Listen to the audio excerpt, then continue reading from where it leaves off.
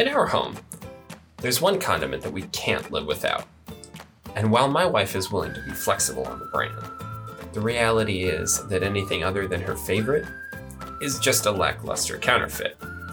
Unfortunately, when we moved to Colorado, we couldn't find her favorite brand. And it was a big enough deal that I considered asking the manager of our grocery store to begin stocking it. Hi, I'm your host, Zach Garver, and you're listening to Thinking Outside the Vault, a podcast for community banks and credit unions who go the extra mile for their account holders. Now, there's a problem that I couldn't find an acceptable substitute. No, the condiment in question is just mayonnaise. Actually, it was very similar to a lot of banking products, come to think of it. Odds are that a consumer can go to just about any bank or credit union and find the accounts and services their financial life depends on. But what happens if a consumer finds a brand that he or she loves? They're loyal to it. And if they move to a new state, they're going to seek it out. This phenomenon underpins the whole concept of a brand, an easily recognizable, repeatable experience. Now, for megabanks, they've got the scale and national presence to sell their own dog food, so to speak. However, community financial institutions must look for vendors and partners who can provide recognizable brands and experiences at scale, helping to draw new consumers in. In the world of card processing, Visa and MasterCard are the classic examples of this. Today, in the fintech world, the landscape is more fragmented, but the decisions about whom to partner with are even more important. And that brings us to my interview with Craig Rowden, a senior vice president at Kasasa. He knows all about the risks that community financial institutions face when vetting new partners, as well as the benefits of a successful partnership. And that's what we're talking about today. I think you're going to be surprised by what he has to say, and I hope you enjoy it. Well, with that, let's jump in. Craig Rowden, I'm so excited to have you on the podcast today. I'm looking forward to picking your brain, and I'd love if you could start out by just telling the listeners a little bit about yourself and what you do at Kasasa. Absolutely, Zach. My role at Kasasa, my title is Senior Vice President. I've been with Kasasa for about 8 years. Prior to joining Kasasa, spent a number of years in the event marketing world, and then moved into banking and worked on the lending side of the house, and was thrilled when I learned that a company like Kasasa even existed that brought the marketing side and to banking and retail together to help community financial institutions compete. So been here for about 8 years. My role at Kasasa is more on the new business development side, but helping folks finding the right partners, and also in the mutual vetting process as we're vetting potential partners and they're vetting us, kind of helping them walk through that together. Great. Well, that's what we're here to talk about today, really, is this idea of how community financial institutions approach this partnership process, and what some of the benefits and what some of the downfalls might be for this. And I just want to be totally honest with our listeners too. Like, you're probably listening and thinking, like, did Craig just say that he's in sales? And in a manner of speaking, yes, he did. And this is not a sales call. This is not a sales podcast. That's not what this is about. What we're talking about here is something that we think will benefit community financial institutions, no matter who you partner with, whether that's us or whether that's, a fintech vendor in a totally different space. We just learned some things about this process, and we think that it'd be worth sharing. So that's what we're talking about today. Craig, I would love if you could maybe give set a little bit more of the background for how you've seen community financial institutions approach partnering with vendors like Kasasa or like other fintechs. Has that changed since you entered into the banking world? That's a great question.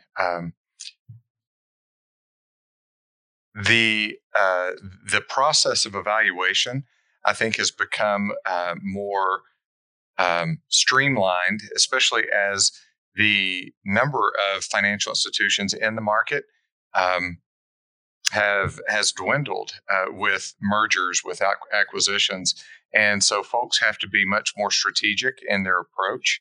Um, we find that when folks are looking for a strategic partner, um, the potential impact is substantial, and therefore it's not typically a quick decision. It's something that has to be vetted over the long haul to make sure that they're making the right decision. Um, so yeah, I think that as over the last 8 years, we've definitely seen an evolution in how people have made their decisions. It's interesting. I've noticed something. I mean, I'm really new to the banking space. I've not done anything like this before working with Kasasa, so I'm still pretty starry-eyed about this, or learning things, And one of the things that I've noticed is that, and I've asked myself this question: who is it that community financial institutions trust? Like, do they trust each other? Do they trust regulators? Like, who is the voice of trust in their industry? And it seems like the thing that's come up over and over again are these associations, right? Like whether that be CUNA or ICBA or any of the other kind of state institutions. What do you think? What's going on there? What is it about that relationship that lends so much trust to how they approach those associations? I think that just the camaraderie that comes within the association network, the ability to reach out to peers, to learn what's working, what's not working, to bounce ideas off of one another. The associations that I've been able to be a part of, they bring obviously being a someone that doesn't have a stake in the game, but is coming to the table to say, how can I help you? And how can I help you win? Gives a great deal of credibility and a great deal of confidence to the FIs when they're turning and they're looking for someone who can guide them, direct them, or like I said, even just listen sometimes and kind of hear what's going on in their world. Yeah, that makes sense. I mean, the early adoption is seems like it's a scary thing in this space, like being the first person to take on a product that hasn't necessarily been proven. I mean, I can imagine. I try to imagine. Sure. For my role, I as a copywriter with our marketing team, I try to think about the sort of concerns. What keeps bankers and credit union executives up at night, and I could see how a new product would feel that way. There's a term that we use around Kasasa as a way, a shorthand, I think, so that we know what we're talking about. But the term I'd like to explore a little bit with you is co-opetition, is what we've called it. And I'm not even sure if it's a real word, but we talk about competition in Kasasa. And so what does that mean? What are we trying to say when we talk about competition? I think that the concept behind co-opetition is that obviously there's a feeling of competition between community banks in the space that they're in. They feel like they're fighting for market share. What we have found, and I think what the data fleshes out, and any community banker that might be listening in here today would feel like we're probably preaching to the choir when we share this, but back if you go back 30 years prior to today, what we saw was about 70% of the deposits in this country were sitting in community banks. And for every 10 checking accounts that were opened 30 years ago, 7 of them were opened by community banks, and only 3 fell into that other category. You fast forward 30 years to today, and the deposit mix in this country has completely flipped, where 70% of the deposits today are sitting in the top 10, 12 banks in the country. And for every 10 checking accounts that are open today, 8 out of every 10 of those are opened at the top 10, 12 banks in the country, which means that community financial institutions today are really fishing out of a very small pool, which is that 2 out of every 10 checking account pool. And they're basically, you have thousands of institutions, thousands of community banks. And if you want to include the credit unions in there as well, you're probably looking at 10 to 12,000 institutions fighting over that 2 out of every 10 accounts that's being opened today. And so the concept of co-opetition is saying, look, I know that you feel like you're very competitive against the other community banks in your market, but there's a whole pool of potential market share out there that you're not tapping into today, that if we were to work together to be able to move from the 2 out of 10 pool into the 8 out of 10 pool, there's so much opportunity. And so when we look at co-opetition, when we talk about co-opetition, that is more the concept. Working, again, maybe not hand in hand together, but not being afraid to say, how can we aggregate our resources to be able to accomplish more? Yeah, well, it seems like the thing there, right, is, you can be competitive with, the community bank down the street or the credit union down the street. But when you really look hard at how competitive you are with a mega bank, it brings up some questions like, what sort of technology are you offering? And what your customer experience is like. And those are some things that like Kasasa can help with in some small ways. But the reality is that you're going to need a range of partners to help you compete against a mega bank. Agreed. To offer this, all the services, all the products, and to have a really a really smooth customer experience. And that's kind of one of the things we wanted to talk about today was the situation in Nashville, or the greater Nashville region, where we had a number of institutions who were evaluating us, looking at Kasasa, and feeling some of those concerns about like, what's gonna, is Kasasa a good partner for me? And what happens if, the bank down the street also offers Kasasa? Like I'm not sure if I like that idea. Can you tell us a little bit about that situation from your perspective? Sure. The situation that you are referring to, again, I live in Chattanooga, Tennessee, so anything that's happening here in my state, and again, speaking of the associations you referenced a moment ago, the Tennessee Bankers Association is a wonderful association that umbrellas 98% of the banks in the Tennessee footprint. Within the Nashville market in and of itself, there's, last I checked, there was 48 different financial institutions that were playing ball within that DMA. And early on, then again, this goes back about 8 years, 8 years, as folks were considering partnering with Kasasa. One of the concerns that they had when they would partner with Kasasa was that we are a nationally branded product. And again, there are a number of nationally branded products available out there today. But the concern that the institutions had was, well, what? I don't want to be carrying a product on my shelf that another institution maybe down the road or that is also within the same footprint might be carrying as well. And the situation that you're referencing, you had two institutions in particular. One was, I would say, medium size for who we typically work with, which was in the 300 to 400 million asset range. The other at the time was in the 1.2 to 1.4 billion asset range, and both had different concerns. The larger institution was concerned about someone small carrying the brand and minimizing who they felt like they were as a large institution, as well as being concerned about it diminishing the results that they might see. The smaller institution felt like because they actually partnered with us first prior to the larger institution deciding to partner with us. And when they heard that the larger institution was going, it scared them. And they were afraid that, again, that their results would be diminished and all the market share would be taken away by the larger institution.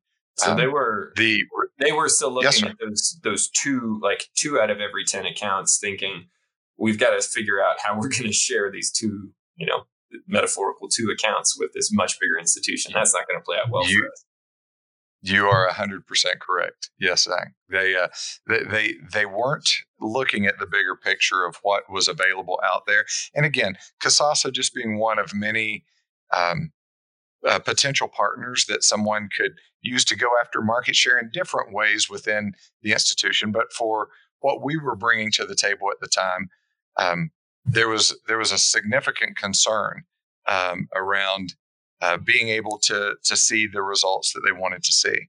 Um, Fast forward, even 1 year into the program for both of the institutions, they saw exponential growth, even beyond what they would have seen launching individually. And the reason why was because um, they were able to raise the brand awareness of the brand that they were offering in the market.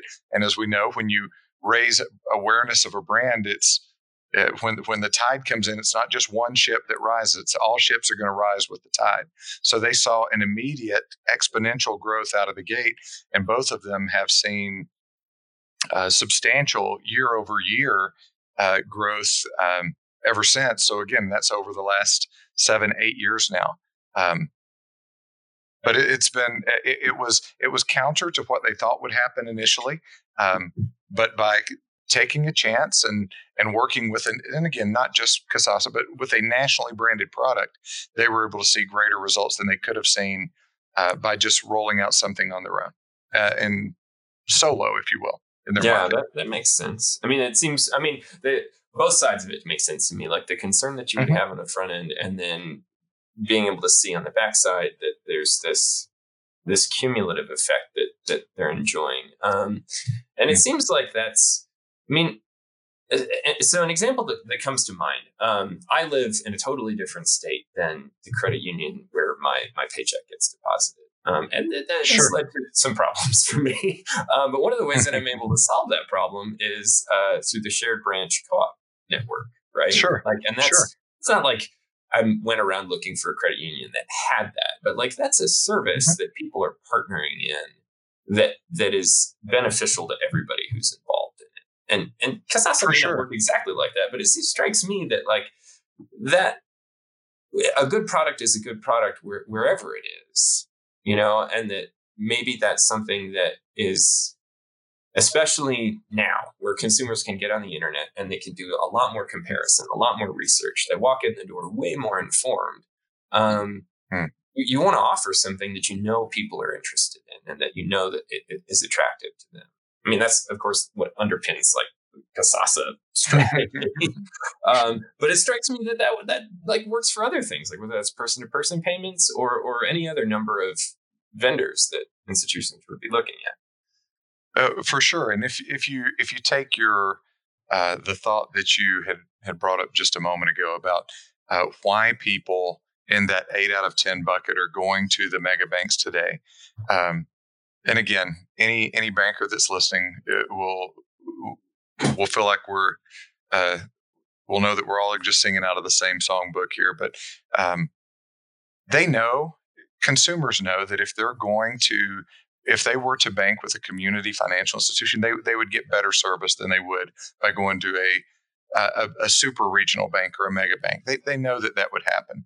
They feel that the perceived perception is that they're going to get the better products, they're going to get the better service, they're going to get the better technology, if you will, by going to the larger institution, and therefore they're willing to sacrifice service to get that greater product or technology offering. The truth of the matter is today, the community financial institutions have caught up and have the products and the technology that they are able to offer, partnering with great vendors all over, across the country.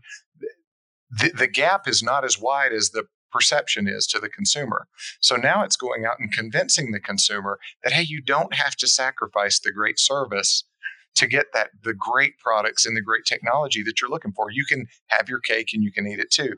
And by offering a branded product, you can capture some of the social validation that you can't get if you're offering a product on your own that's a one-off type product that when someone goes and Googles that product, they may see that it's a 5-star product, but it only has a handful of reviews. Well, when I'm buying something on Amazon, even right now at Christmas time, I'm going out, and if I'm looking at two identical products that are fungible products that both are 5-star products, but this 5-star product has 20 reviews and this 5-star product has 2,000 reviews, I'm going to consistently buy the 5-star product with 2,000 reviews because I'm looking for that social validation. It's one of the great things that getting a nationally branded product of any kind, it's what that's going to bring to the table, is that social validation that you don't have to make a sacrifice here or there. And to your point earlier, all the other industries have been doing this grocery stores have been doing this for years. You can walk into a grocery store today and you can buy Tide, or you can buy their generic brand of dish soap or laundry soap. Yeah, actually, and now they're on that note, I have a very relevant example of this. Hey, we're going to take a short break to tell you about something that we've been working on and we are pretty excited about. I've got a 3-year-old son, and he loves Cheerios. Much to his dismay, we keep the box of Cheerios on the top of the refrigerator, safely out of his reach. Actually, we keep cookies and other treats on top of the fridge as well. It drives him crazy. You can see that smorgasbord of yummy snacks, but he can't get to them. In the business world, it often feels like everybody is keeping their best information out of your reach, on the top of the fridge, so to speak, or behind an info capture page. Well, here at Kasasa, we're making a change. We're putting some of our best intelligence and analysis within reach for any community financial institution, whether you partner with us or not. It's called the Kasasa Exchange, and every couple of months we release a new trove of infographics, blog posts, podcasts, and videos. It's all free, and we won't ask for your email, phone number, home address, or kindergarten teacher's name. Anyway, point being, it's all right there in the open for you to enjoy. Check it out today at www.kasasa.com/exchange and look for a link in the show notes. Where I was in the grocery store nearby, and my wife grew up in Texas. I grew up in the North. I'm a Yankee, I guess. And in Texas, we use this mayonnaise, Duke's mayonnaise. And I don't know if they have that there in Tennessee, but like my wife consistently said, like, this is the best mayonnaise. And we moved to Colorado and we can't find it anywhere. And so we found something that's functional. And then I was in a grocery store I don't usually shop in, and there was Duke's on the shelf. And I brought it home. Wow. She was so excited about it. Like, it's mayonnaise. But when you develop that attachment to a brand, or you have an experience with a brand, like, you carry that with you. People move states. People, like there's this mobility. And so what that positive brand experience can do for you it's like a boomerang with a really long turnaround. It takes a while for it to come back, but it does come back and it benefits you. It's true. It's true. And again, it's not just any one nationally branded product, but when you're able to carry a product that any product on your shelf that has a national brand attached to it, that has a following and that has that social validation that folks are looking for, it's going to elevate your opportunity to win time and time again. It's what we found to be true. It seems like that kind of ties into the discussion that we've been having on the podcast about scale. How do small institutions scale their operation? And a lot of that conversation has been about data, but it seems to me like when you're in like this partnership selection mode, right? Like who are we going to pick? Who are we going to partner with to provide whatever this product is? Like, scale needs to be something that you look at pretty heavily. Like, can this partner help us, magnify our scale over what we have? Agreed. No, I couldn't agree more. And from, again, we're focused more in this conversation only because of the impact that it has made specific to the institutions you mentioned in the Nashville market. But that has been exponential. And we've seen it not just in one market, but we have dozens and dozens of large markets as well, as more rural markets where we've seen that scale be able to make a significant impact for them. Yeah. Well, to kind of turn the conversation now a little bit, if we're talking about what we've learned about this partnership process, right? What are some things Mhm. that you think are pitfalls, like that maybe you've seen institutions, you know, partner with somebody and then it doesn't work out? What are some of the things that you think are red flags in this vetting process?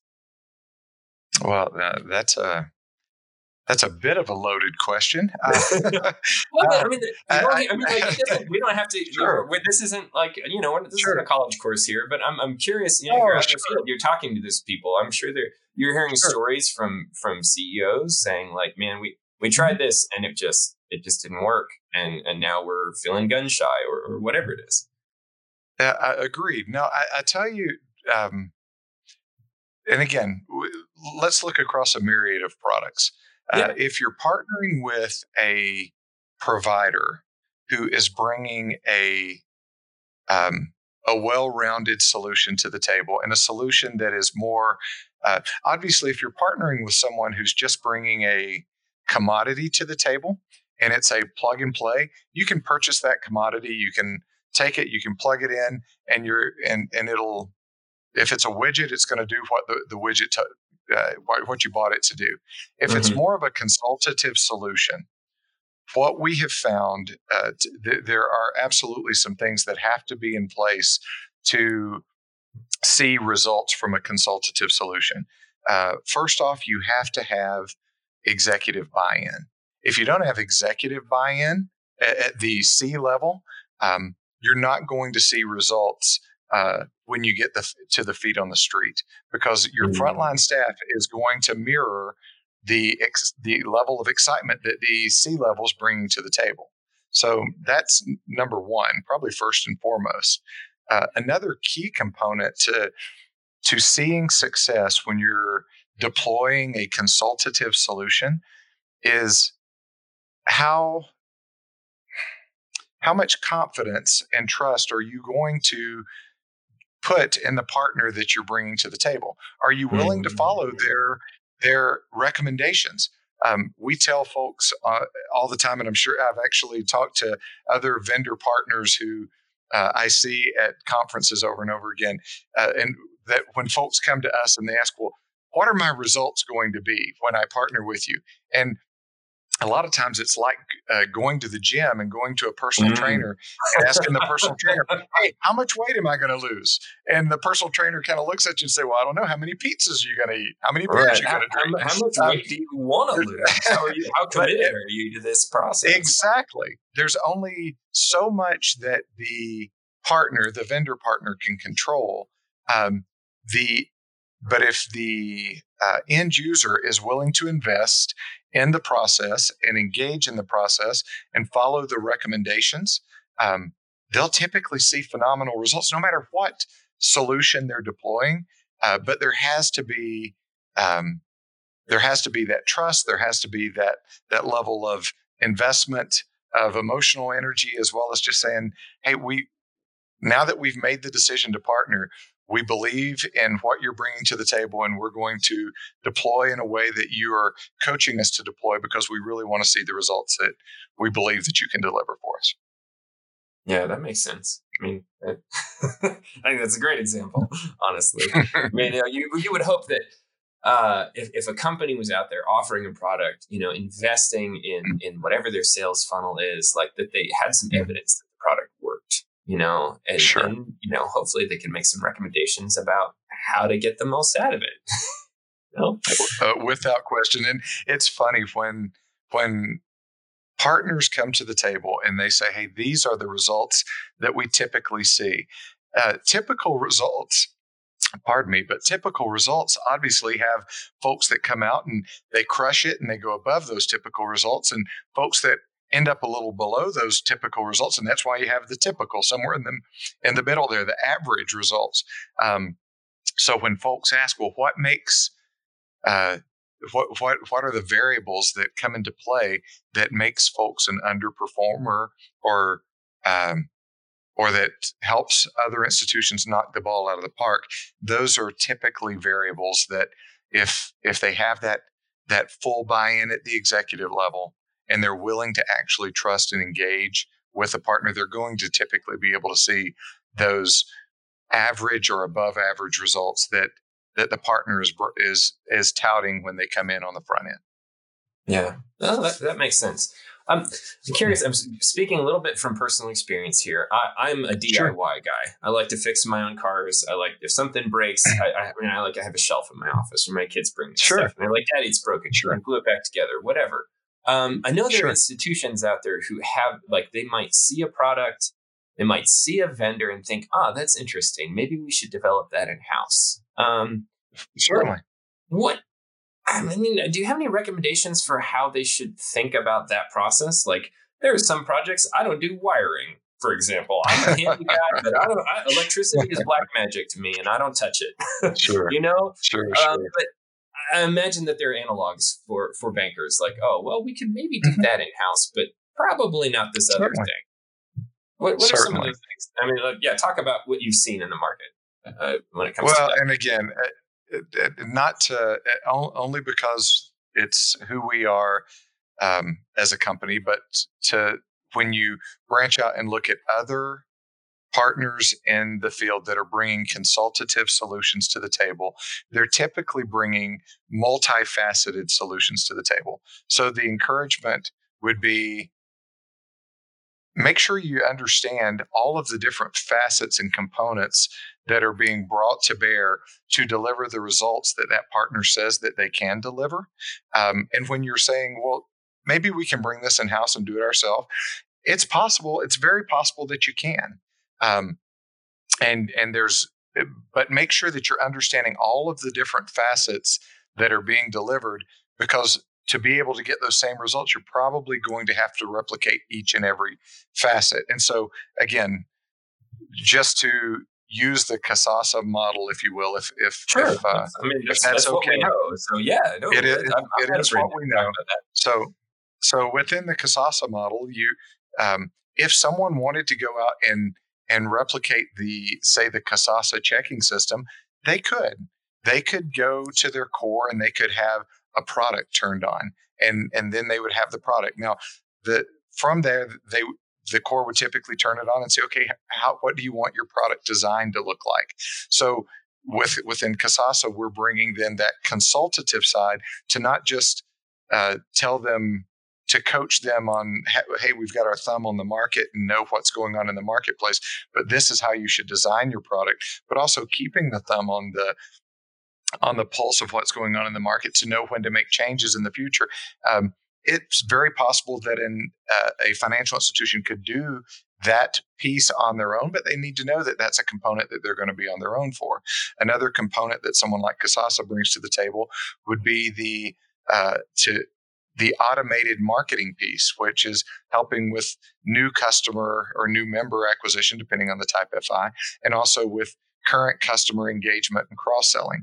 Again, if you have an automated marketing platform already in place, then check, you've got that knocked off. If not, you have to go add that component if you want to see the type results.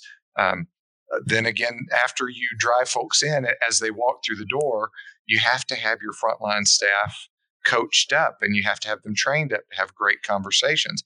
You'd hate to spend all the money on marketing and drive in new customers, but then just to have it fall flat or not to have the close rate. So again, a partner like Kasasa would then bring training to the table to help elevate the sales acumen of the frontline staff, and then would be mystery shopping on a regular basis to make sure that training is sticking. If it's not, they come back out and they retrain.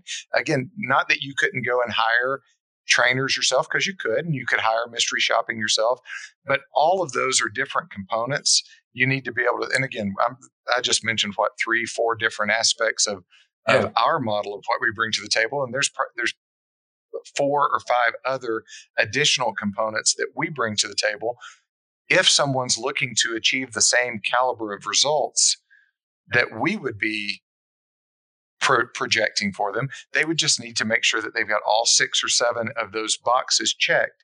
And the same thing if you're going to any vendor partner out there, and that vendor partner is saying, hey, I'm going to increase loan origination by X, or I'm going to increase whatever it is that they're driving in for you. If you say, well, I think that I can take that in-house and I can I can be able to achieve similar results. Just make sure that you're looking at all the different facets of what they're bringing to the table to deliver those results.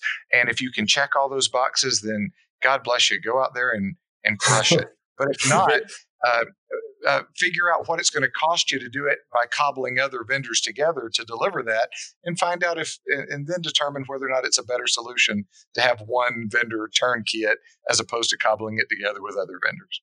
Right. So, I mean, it seems like the core of what you're saying there is hidden complexity, right? You have this field of vendors offering a range of products, technology, all of this stuff. Their organizations have their own complexities that they've gotten to be able to offer that product in the market.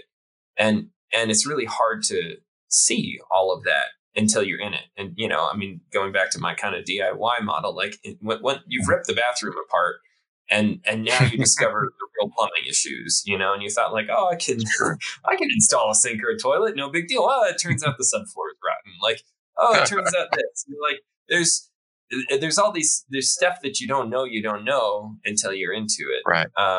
And that would be something that you would want to take some time to consider and bring into your calculus, because it really sucks to have your bathroom torn apart and then realize you don't have what it takes to do it, and you're going to have to hire somebody to come in and do it for you. I mean, banks are not bad, they're not bathroom, but yeah, they can hold it up.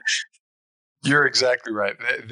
Most partners that work in the community banking space have been doing this for a long time. And I always kind of fall back to, there was I believe it was in the Harvard Business Journal several years ago. There was an article that came out that talked about there's two different ways that you can innovate. And one way of innovating is by just bringing something different and unique to the table and kind of changing the direction of the industry. And when you innovate that way, it's easy for folks to either copy that, or for someone to say, okay, once maybe there's a patent or something on it, as soon as the patent wears off, I can change directions and I can mirror and do something that looks just like that. Most vendors that are in the space that have been doing this for a long time, instead of doing massive, large innovations, big right turns over the course of their history, have been making small micro turns every step of the way. And they as they learn and they make these little course corrections along the way, they're adding components that help them to be able to deliver the results that they're saying that they can bring to the table. By making all of those micro adjustments along the way and those micro innovations, as opposed to the large right turn or left turn innovations, those are much harder for financial institutions to replicate. And that's one of the reasons why, if you're partnering with someone who is an innovative company and has been doing it for a while, they probably have a lot of nuances that they're bringing to the table that even if you try to replicate them on your own, you're going to fall short. And you may be happy with the results even by falling short, but you just need to be able to take all of that into consideration when you're looking at the do-it-yourself, as opposed to partnering with someone who kind of has a turnkey solution that they know that they can deliver those results with. Yeah, well, that makes a lot of sense to me. But it's, I hope that this has been useful for listeners, because one of the things that is important to me, like I'm not in a position where I'm making these decisions. I'm not evaluating other vendors, and I don't have that firsthand knowledge of what it's like to leading a bank or credit union and trying to figure out, what sort of decisions are going to pay off for the next 5 or 10 or 20 years. I mean, if you're thinking about the longevity of your business, like you can't just, be haphazard about this. Like you're not changing the drapes. Like this is how your business works. And so I really wanted to have, you come in and talk about this process and, bring that kind of that expert perspective, about what it's like to look at vendors and what some of those concerns are. I really appreciate your time, Craig. This has been a great conversation. And I hope that it's helpful for people. And it's something that I think we'll be continuing to talk about, because, I mean, it's not a problem that's going away, right? How we help. I agree. How community financial institutions compete with mega banks is not, nobody's going to solve that tomorrow. And whatever we can do to help, we want to do. Agreed. Thank you. I appreciate the opportunity to come on. So thanks, Zach. Yeah, absolutely. One last thing before we go, I want to see if you have a recommendation, like a book or let's say maybe listen, watch, or read that you would make to the listeners. I love hearing what people are reading or watching and listening to. That's a great question you're throwing out there. A couple of my favorite reads. One book that I've probably handed out more than any other book that I've ever read is a book called Love is the Killer App by Tim Sanders. If you haven't read it, I strongly recommend it down. It is a great. It's an easy read. It's not it's a quick read, but I'm telling you, it is it has changed the way that I think about my personal growth as an individual, but not just to be growing for my own personal growth, but to be growing in such a way that I can help to impact others and and help to develop others through the growth that I'm experiencing. But Love is the Killer App, phenomenal read. In a book that I'm reading right now, not even all the way through it, is a book called Radical Candor, which is challenging my socks off. So a couple of books that, again, that for me personally. That's great. And we'll, for listeners, we'll post links to those books in the show notes for you. I'm excited to, I'm going to go put them on my book list now because I hadn't heard of either of them and they sound really interesting. So Craig Routon, awesome. Thank you again so much for joining us on podcast, and have a great day. Thank you.